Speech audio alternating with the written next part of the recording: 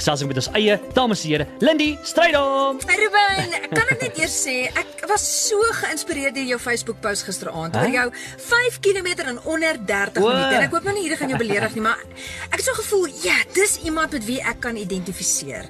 Gewone mense wat nes ek ook nie noodwendig gebore is in hoe hit the road running nie, wat relatief gewone en soms ook buitengewone dinge bereik. Dis mense wat my inspireer. En toe dink ek wil vanmiddag vir jou vertel van twee sulke vrouens. Die een is Isabel Roux, 'n mamma van 3 wat ek elke maandag aan daar by die Action Netball raak speel en sy is 'n masjien, Ruben. Sy was haar lewe lank aktief, gimnastiek, verspring, nalope, maar niks wat 'n lang asem verg nie.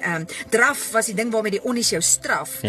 En toe ontmoet sy haar man Benny Roux. Nou Benny het op 18 sy eerste Comrades gehardloop, toe later 5 silwer medaljes in 'n ry gewen. Hy spog met 'n beste tyd van 6 ure 53 minute, maar hy is ook die wenner van die 402 km manga. Hy self het 'n amazing storie van hoe hardloop sy lewe gered het.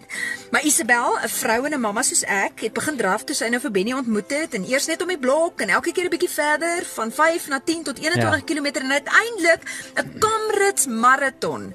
Sy moes na haar 3 swangerskappe elke keer van heel vooraf begin, maar hierdie woorde van haar is die rede hoekom sy my hero is. Sy sê: maak nie saak hoe fiks of onfiks ek is nie, dis nog elke liewe keer moeilik om my tekkies aan te trek en te gaan draf, maar ek doen dit want is goed vir my. Dis my gebedstyd, my kop skoon maak tyd. Sjoe, Isabel, ek voel presies soos jy. En dan 'n ander medemamma, en sy speel ook toevallig Action Netball, is Lara Nel.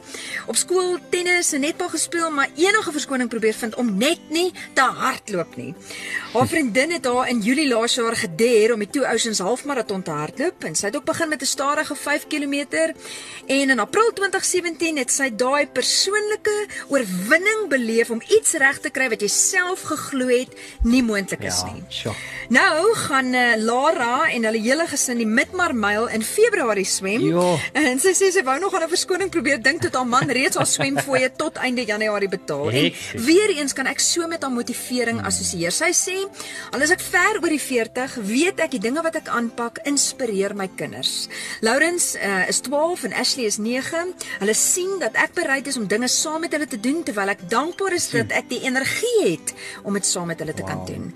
Nou ek weet glad nie wat is jou omstandighede, jou fiksheidsvlakke, jou gesondheidsgeskiedenis of jou persoonlike uitdagings nie, maar vir almal so blakend gesond soos ek, wil ek sê, iewers moet ons net eers begin. En dan is die redes om vol te hou baie meer as die vervelige lysie verskonings wat jou al die jare verhoed het. As ek dit kan doen, en Lara en Isabel kan jy. En as Ruben kan ons. So ek, Lindy Strydom, sê vir jou, kom ons, slaat die pad.